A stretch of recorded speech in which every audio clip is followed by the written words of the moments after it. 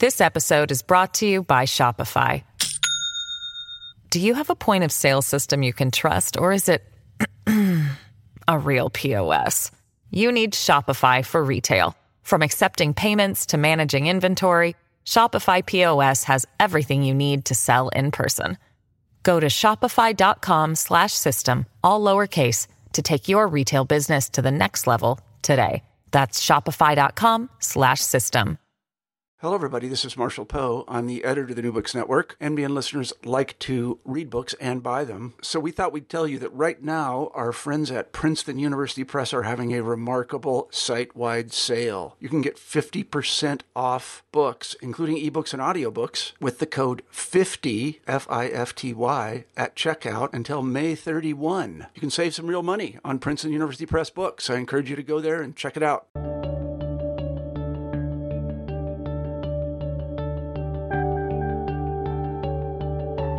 Hello, everyone, and welcome back to New Books in History, a podcast channel on the New Books Network.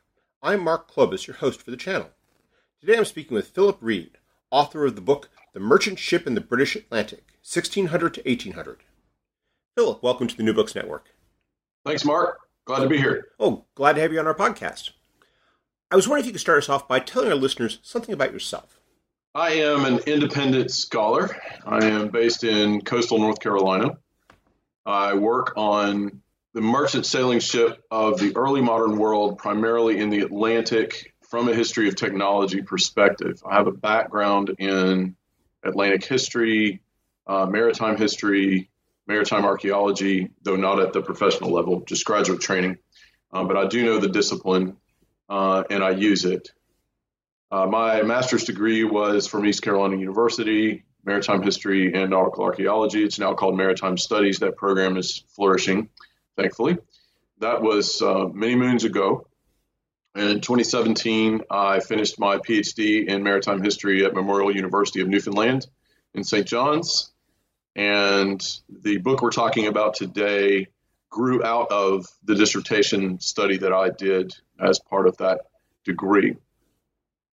What was it that led you to write a dissertation and then a book about the merchant ships that were built and operated in the British Atlantic in the 17th and 18th centuries? The interest in sailing ships is very old. I got obsessed with sailing myself when I was about 19, and I'm 52, so that's been a while. Recreationally, I learned how to do it, just kind of got this general obsession with the ocean.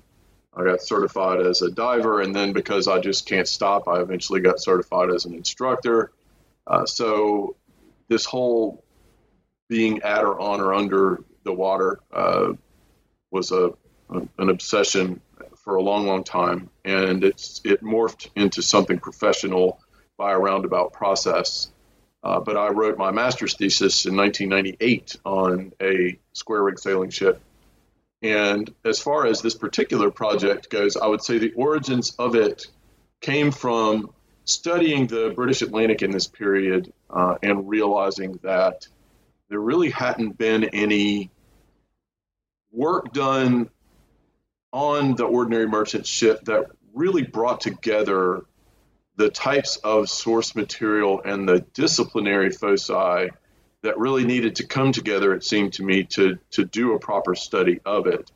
I think it's a good example of something that sort of slipped through the cracks. And as you know, the cracks between disciplines are more like canyons most of the time, unfortunately.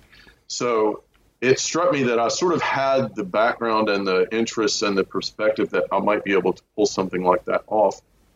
And it began to intrigue me that I didn't think it was as well understood as the literature sort of would lead you to believe it was.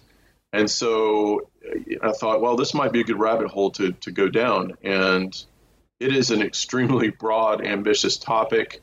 Some of your listeners will be familiar with the eminent early American scholar Jack Green. I met Dr. Green at the John Carter Brown Library 5 years ago, and he asked me, he's a very nice man, he asked me what I was working on. I told him, and said, well, that's an ambitious topic. And I said, yes, sir, it is. So it is indeed. And, as we'll cover in the book, as we talk about the book, it's really the purpose of this project is to sort of resurrect this topic as something worth studying, and basically just say, hey, this is not all put to bed. It's not all settled. It does have something to teach us, and it's worth some work. I have to say, personally, that's what surprised me when I was reading your book, because on one level, it's a topic with which it seems like we've never really gotten away from. I mean, there's plenty of books out there about American sailing ships. It's long had this huge cultural imprint. We talk about it in a lot of different contexts.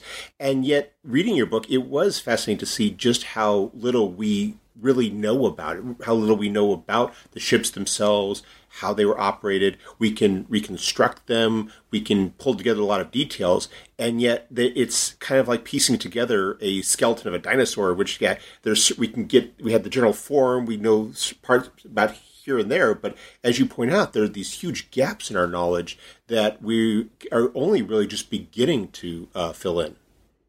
I like the dinosaur skeleton analogy, and I think it's apt. The reality is, this is lost technology, and it's been lost technology for some time.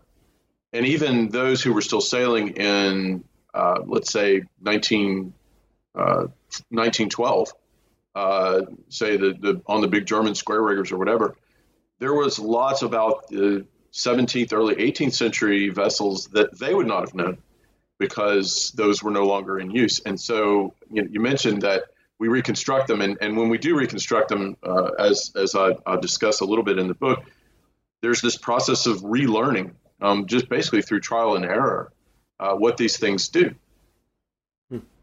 I was wondering if you could start us off by explaining what it was that we have known about the topic until now. Basically, what is it that we've understood about the ships, and what is it that we didn't really fully understand about the technology until we began this process of rediscovery?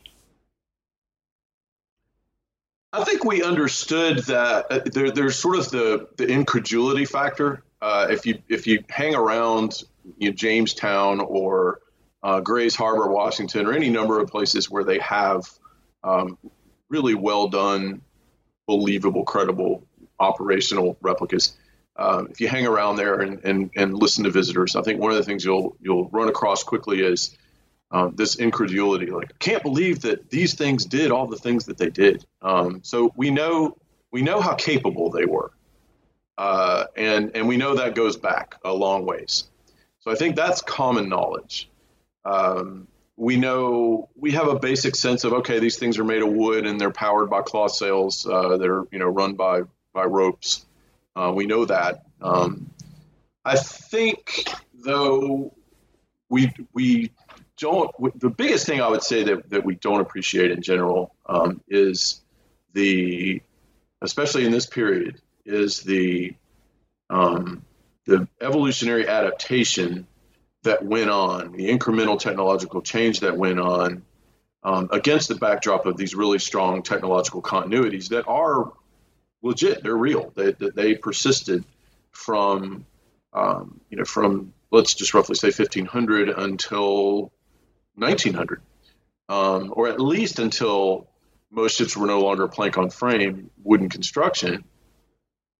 And so, yes, those continuities were real, but the continuities have been overemphasized. And then, as I discuss, if you want to start getting a little bit mentality focused, the current obsession with innovation and that in technological history that actually has a long history. The obsession with innovation, the obsession with drastic change, and the tendency to focus on that out of proportion have made. That all has helped make this technology seem static and stagnant. And I think one of the things that actually abetted that was a lot of the literature that survived from the period.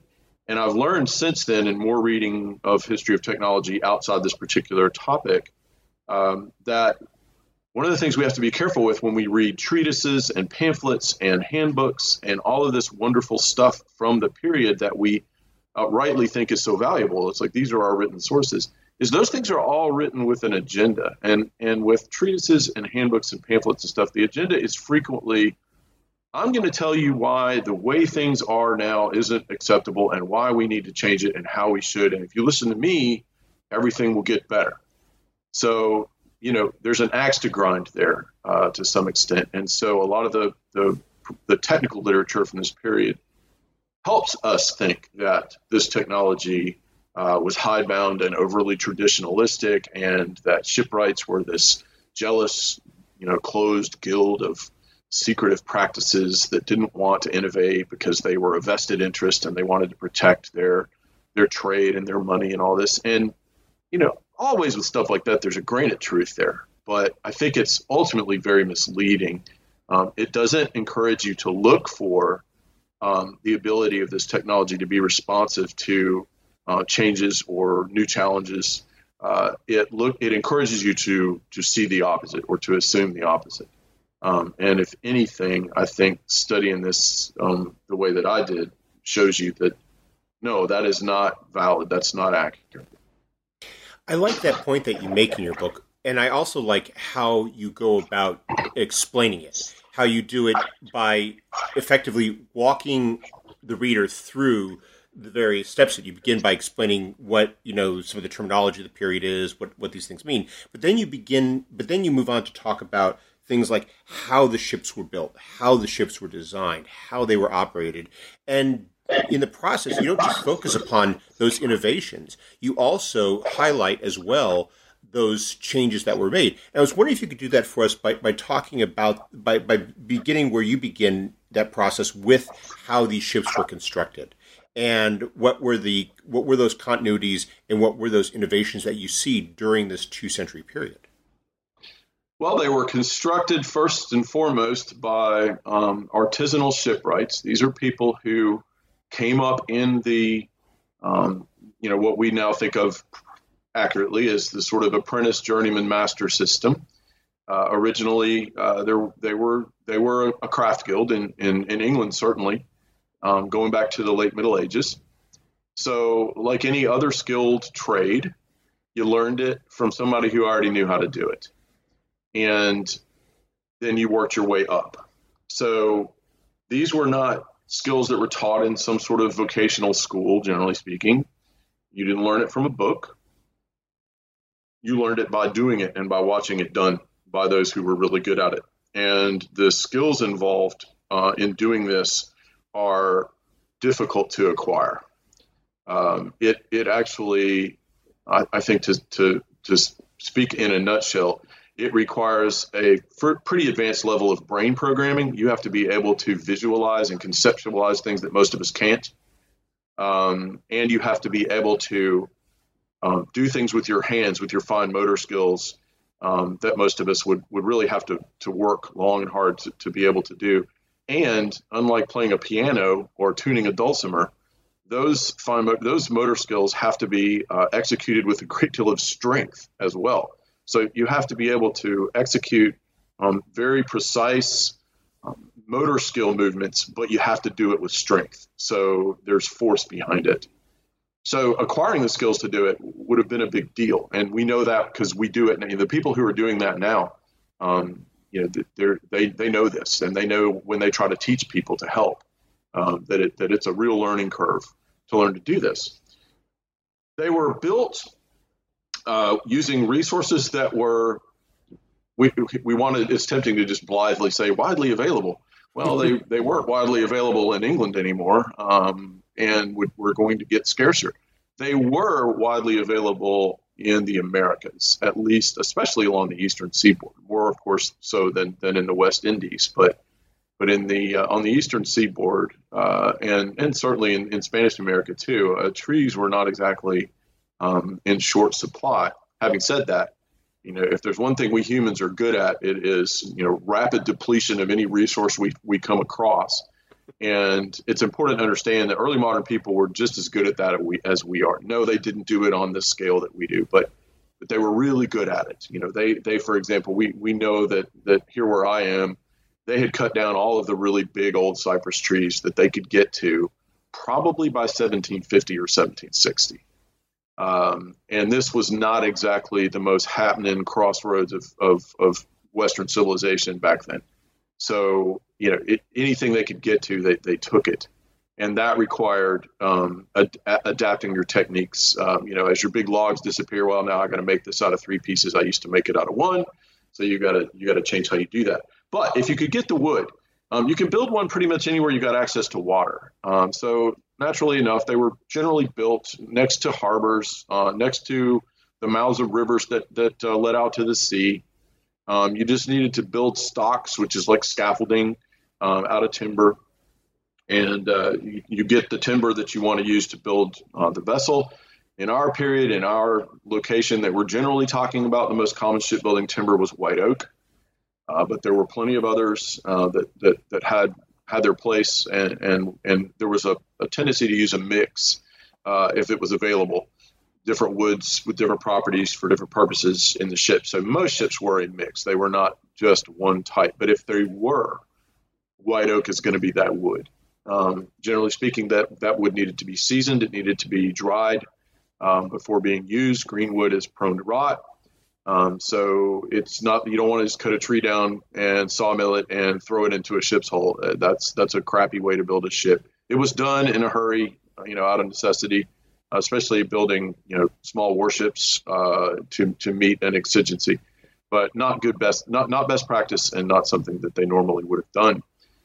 Normally you would fashion a skeleton starting with that big old longitudinal bottom timber called the keel. Then you would fashion what we would think of as ribs. They're called frames, and those were fashioned out of several pieces. The shape of those frames would then define the shape of the hull, and they would generally remain more or less the same girth from about the midpoint or forward of the midpoint all the way up to where the ship started to curve into its bow. At the front, these ships carried their maximum breadth forward. Very consistent design trend, very consistent continuity throughout the period, and not just British. First, I might as well just say right here, there's almost nothing unique about British or English. The reason that's not why I did the study about that. That has to do with the setting, the environment. As I talk about in the book. As far as technology goes, almost all this technology is originally Dutch. The Dutch gave the Atlantic basically its merchant ship technology. We learn more about that all the time. So I'm not suggesting that these are unique to British practice. From the midpoint back, the frames are going to narrow, and how much they narrow and how quickly and in what particular shape, well, that depends on the design that the shipwright's going for. This is all done by eye. We're not talking about blueprints. We're not talking about what we call lofting. We're talking about something that's done basically by eye and by a very sophisticated understanding of proportion and the relationship of one dimension to another. And that's what I kind of meant by, it seems to me that you really just need to have this conceptual and dimensional perspective in your brain that is just there. You and a lot of other people have probably heard the stories about, which are true, about how they've proven that the London cabbies have reprogrammed brains, that their brains contain London, and if they don't pass the license exam, and so psychologists have proven that these guys' brains are reprogrammed to have London mapped in their heads. I think there's something similar going on with these shipwrights. I think their brains are programmed to actually be able to conceptualize things that we're certainly not born able to do. So they fashion these things according to their concept of how it's going to be designed. Once the skeleton, and then you've got deck beams that hold it up together up top. Once the skeleton's done, it's planked. Planking is, when you and I think of a plank, we think of, like a 1x6 or something that we would throw down on, make a deck or a floorboard. These planks tended to be more along the lines of 2 to 3 inches thick. So we would call them like big, thick boards. But they were planks, and they were laid over the skeleton, and then usually fastened by what we would call a big dowel. It's called a trunnel that was driven through a carefully, precisely bored hole in both pieces. And that way you've got a fastener made of the same material as the pieces being fastened. It goes into the hole so tight, banged in there with a big mallet or a sledgehammer, that it seals. And then to make it stay there, you drive a wedge into the head of it to widen it even more and anchor it in there. So the ship is hundreds of pieces.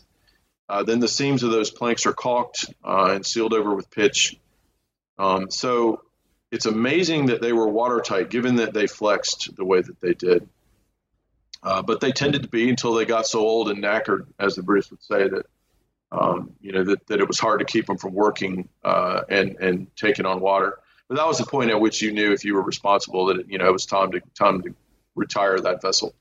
And they had reasonably longevity varied tremendously. Of course, anything you use all in the Caribbean is not going to have nearly as long a life as something that you would use in colder water, because it's exposed to a lot more marine growth that's destructive, especially the shipworms.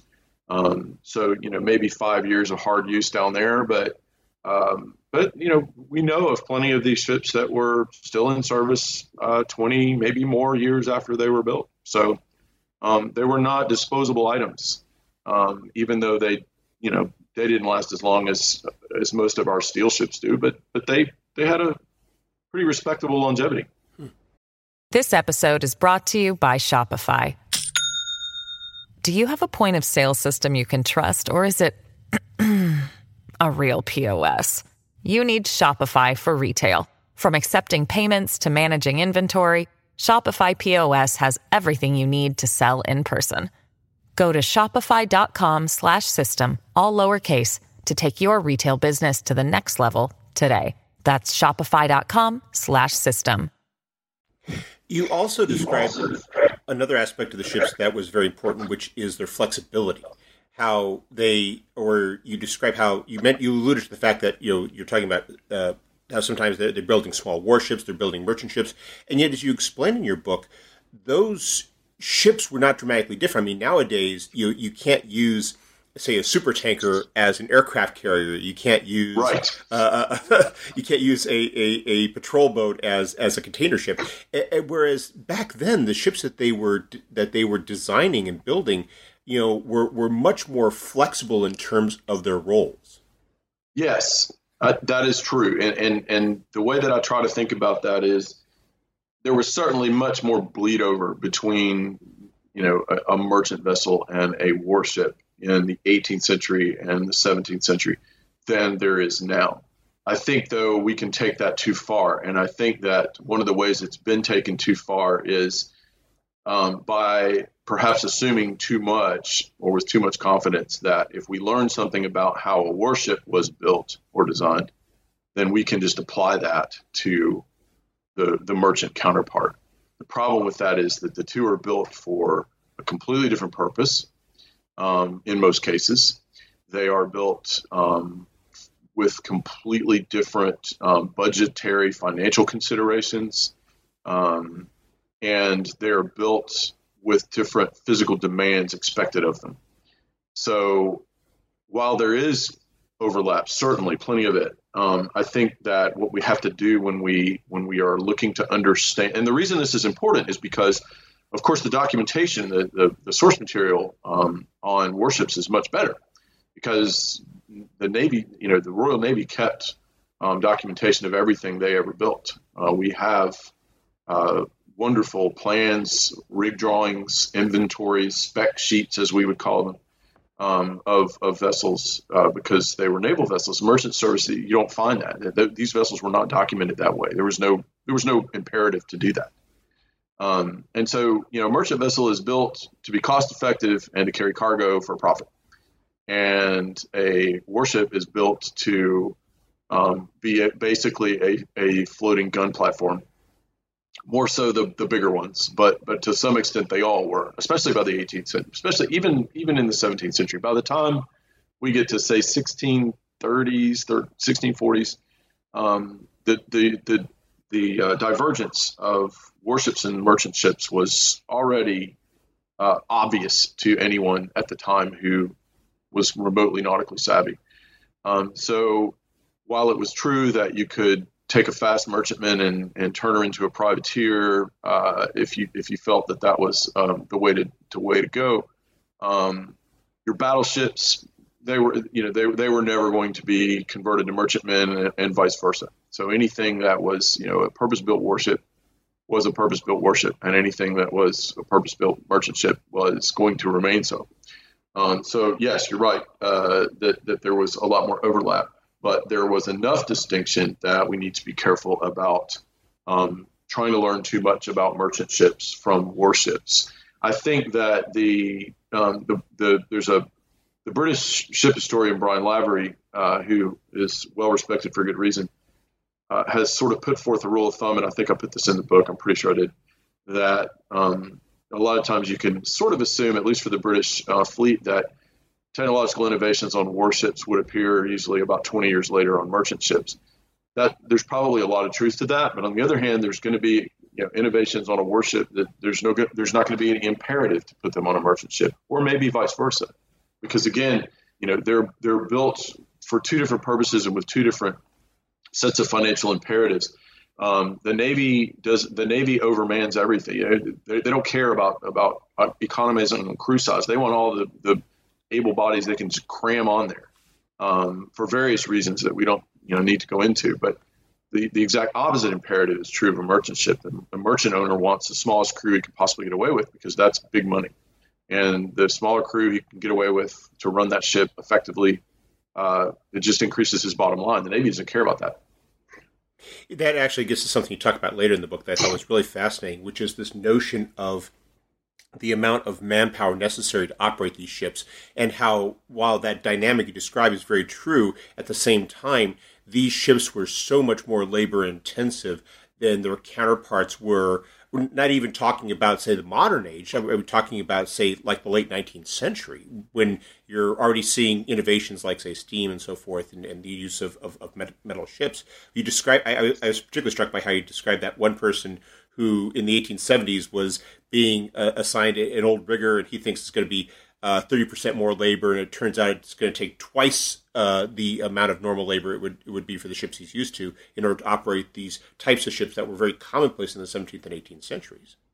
Yeah, exactly. And it's just the difference between, most of that is just the difference between a merchant ship and a warship, because we're talking about Captain Ribka, who is in charge of the Brig Niagara up in Erie. And he used to command the 1870 brig Alyssa, which is in Galveston, Texas, if I'm not mistaken. And now when he went to the Niagara is a very well researched, legit reconstruction of a fast brig that was built in a hurry for the War of 1812 on the Great Lakes. And because she was built to be a fast, maneuverable warship, she was intended to carry a large crew. And the Alyssa, which was designed to run as economically as possible, was not. So the mechanical advantage available on the Niagara, the warship, was not as great. She was not rigged for mechanical advantage to the same degree that the 1870 bark was. And the reason for that was that the more turns, or falls as we call them, that you have going through a block and tackle system, the more mechanical advantage you get, the less effort it takes for you to work that rig. But it's slower, because you got to run more rope through the tackle system to operate it. Well, on a warship, what you're going for is speed and maneuverability. You need to be able to maneuver this vessel as quickly as possible. It might save the vessel from being destroyed. And you don't care how many men it takes. However many men it takes to do that, you're going to pile them on there and pay them and train them. On a merchant ship, if you were to set things up that way, you would be totally working against your bottom line. It doesn't matter that speed difference in the ability to move a sail on a merchant ship is not important, really. What is important is being able to cut the crew size so that you have a chance of making a profit given all of the incredible risks that are out there all the time. We know, for example, I've been on one, a New England schooner of the 19th century, which is really, really similar to a New England schooner of the 18th century. 100 feet on deck can be operated just fine by a crew of 3. Wow. That's a pretty small crew there for a ship that size. Yeah. But you don't have to climb the rig. It's a 4.5 rig vessel. There are no squaresels, so you're not climbing the rig. Your heaviest work really is your ground tackle, and it's pretty.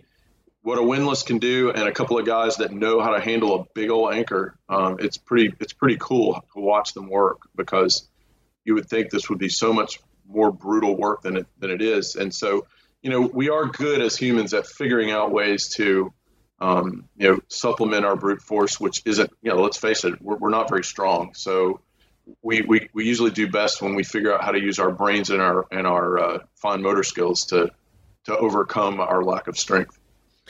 That gets to an approach in your book that I thought was very striking, which was how you in so much of history of technology, there's this idea of technology as a supplement or a replacement for human labor. Whereas what you talk about in your book, because you're talking about a slightly older period than so many histories of technology, you're talking about how people are employing technology, how they are adapting in ways that, because they don't quite have the labor-saving approaches. And I'm thinking about that in a different context, which is, and here I'm also thinking about in terms of the relationship between the people who design the ships and the people who build the ships. You talk about the shipwrights.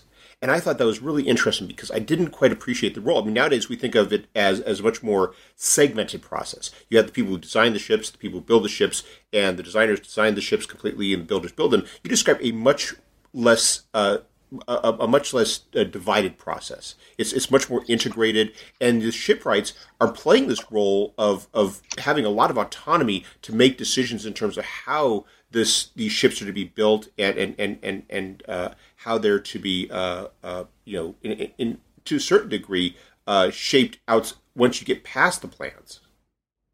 Right. And really what we're getting at there is the difference between artisanal craft and what are we going to call it? Industrial production, whatever. And yes, you're right. The artisanal craftsperson generally has a more comprehensive role than any particular person in the way that we tend to do things. There's no engineer, there's no naval architect, there's no foreman of the crew. Generally speaking, I mean, I'm using generalizations here. In a big yard, there's going to be more division of labor. If you were hanging around Deptford, the big Royal Navy dockyard, especially once the French Revolutionary War is cranked up, you're going to see a specialization and division of labor for sure. But in a small yard, on the northeast coast of England, or in Ireland, or in Massachusetts, or Jamaica, not so much. And the most important point, as you suggest, is that whoever's in charge of that construction has the design in their head and is also in charge of executing it. So yes, there is that. That's the nature of this kind of artisanal craft. And I think the main reason, as I mentioned in the book, that we got the main difference is the trial and error, or the risk management strategy of an artisanal shipwright was based on experience. So if you were going to innovate something, you needed a really powerful imperative to do that, because if you get it wrong, somebody could die. You lose that ship. Somebody, loses a bunch of money, maybe their lives, and your reputation is behind that. So you have to, any innovation, and they did innovate. They tinkered, they innovated, they riffed on things, as we would say, they improvised, but you needed to do it with a lot of caution, because the stakes were very, very high. we can, to some extent now, and have been able to since probably the mid-19th century, we can do more to anticipate how something's going to work before we build it. And that became more important when you needed to make more quicker, more drastic changes in your technology. Then it's really helpful to be able to predict what a certain thing might do. Very imperfect, though. By no means was this infallible. Nothing close. We certainly had our share of spectacular disasters, post 1850. But we did increase our ability to use predictive tools. I think their predictive tools were experience and an understanding of the principles. So I think while it is unfair and inaccurate to characterize them as hidebound and stubbornly resistant to innovation, they were definitely conservative because they had to be. And when you consider the amount of resources that went into building these ships, that's perfectly understandable. I mean, this is not a cheap operation. Oh, no. It never has been. You can carry. There's that old quip. Only rich countries have navies. Well, you got to have money to have a ship. I don't care what kind of ship it is. And even that's why we see so much fractional ownership. It's why we see so many ships that have up to 32 owners. In fact, eventually Parliament capped that. They were like, "This is ridiculous," and no, you cannot have more than this many owners. I think more typically you might find like 4, but it was more common, to have a multiple owners of a vessel. You had to be really wealthy and well established to own one outright. I mean, the examples that I can easily think of from our side of the pond, the Browns, the Crown and Shields, the Derbys, they got rich enough over time that they had the kind of money that they could just order ships built for themselves that they owned outright. But they didn't start out that way. And it also gets to another aspect that you just address in your book, which is that, yes, these are expensive. Yes, you have fractional ownership as a risk management strategy, but that you also have the fact that they're not doing this as a charitable endeavor. They're seeking to make a profit from it. How do they balance that out? I think if there's anything that I can say with real confidence in terms of a conclusion from this book, because the book, to a very large extent, is a preliminary exploratory study that wants to raise questions a lot more than answer them. But one of the things that is clear is every decision they made was risk management. Every decision they made was risk mitigation, because to do it at all was so risky. To engage in this at all was so risky in every way that once you committed to engaging in it, then you're almost obsessed with trying to mitigate those risks as best you can.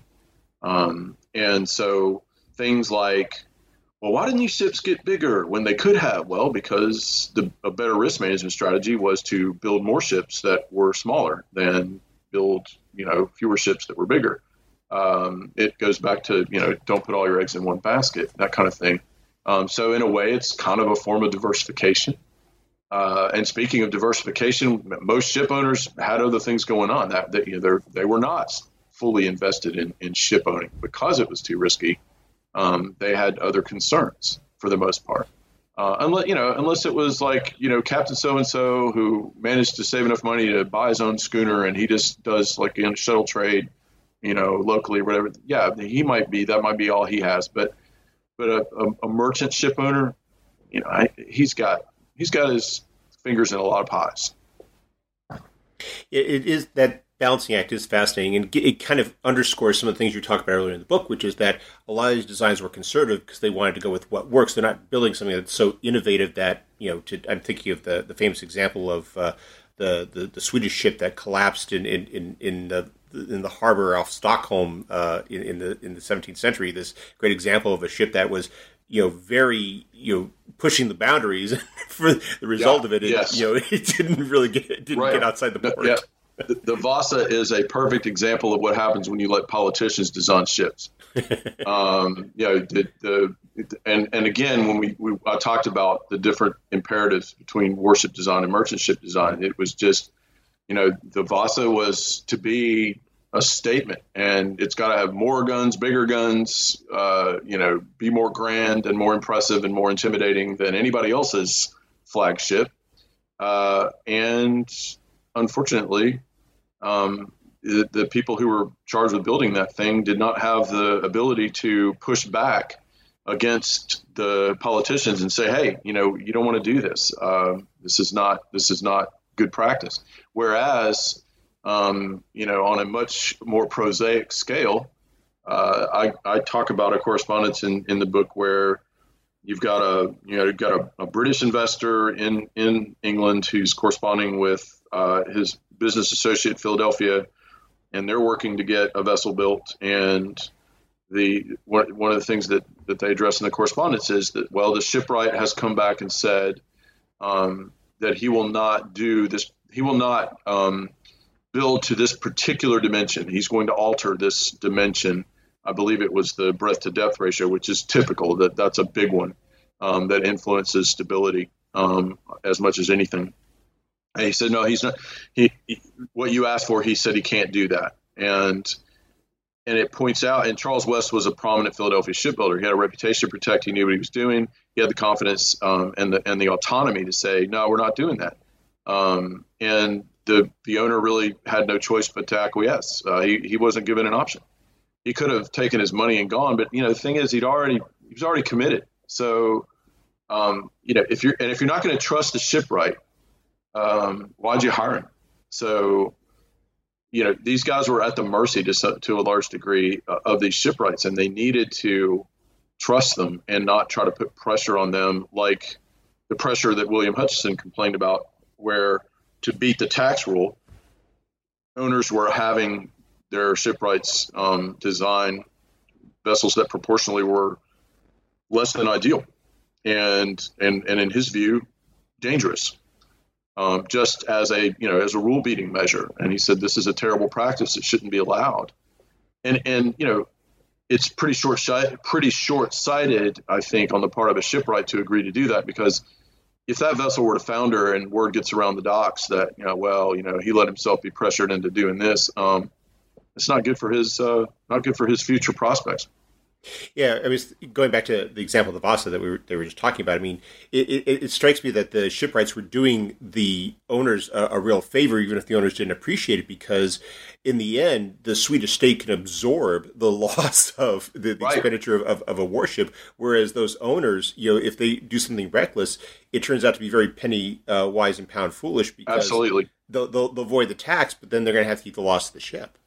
Well, it's like that wonderful rant that I put in there almost verbatim because it's so good, of John Crowninshield. And we don't know if he actually ever sent the letter. It'd be interesting to know if he did. Correspondence doesn't make that clear. But he's just absolutely going off on his father and brother for sending him to sea in that vessel that was so poorly equipped for a winter Atlantic crossing. And he talks about how long it took, how ridiculously long it took, how uncomfortable it was, how many things broke.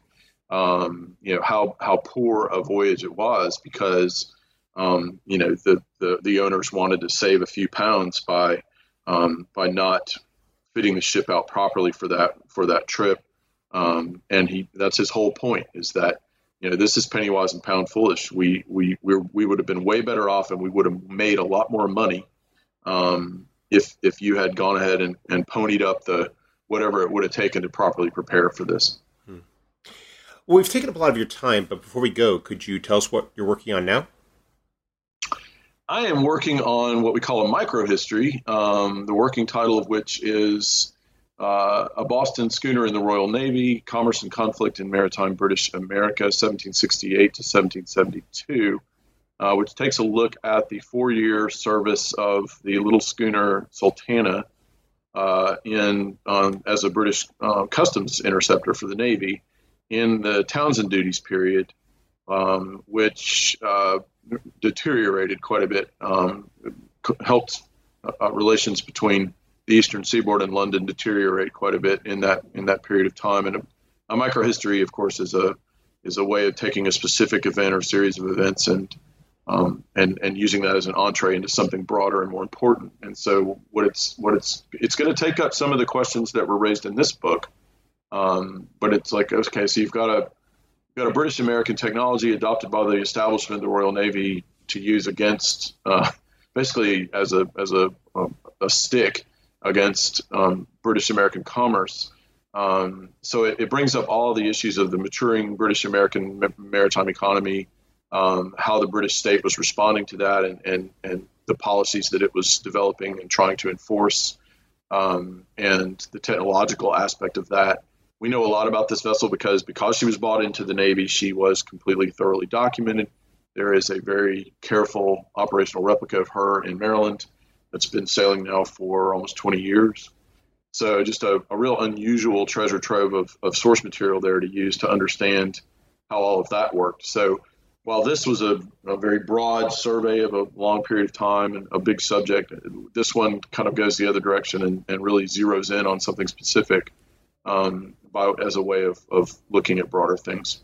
Well, it sounds like a really interesting subject. I hope that when you complete the book, we can have you back on to discuss it. I don't see any reason why we can't. Well, Philip Reed, thank you very much for taking some time out of your schedule to speak with us. I hope you have a wonderful day. Thank you, Mark. I appreciate it.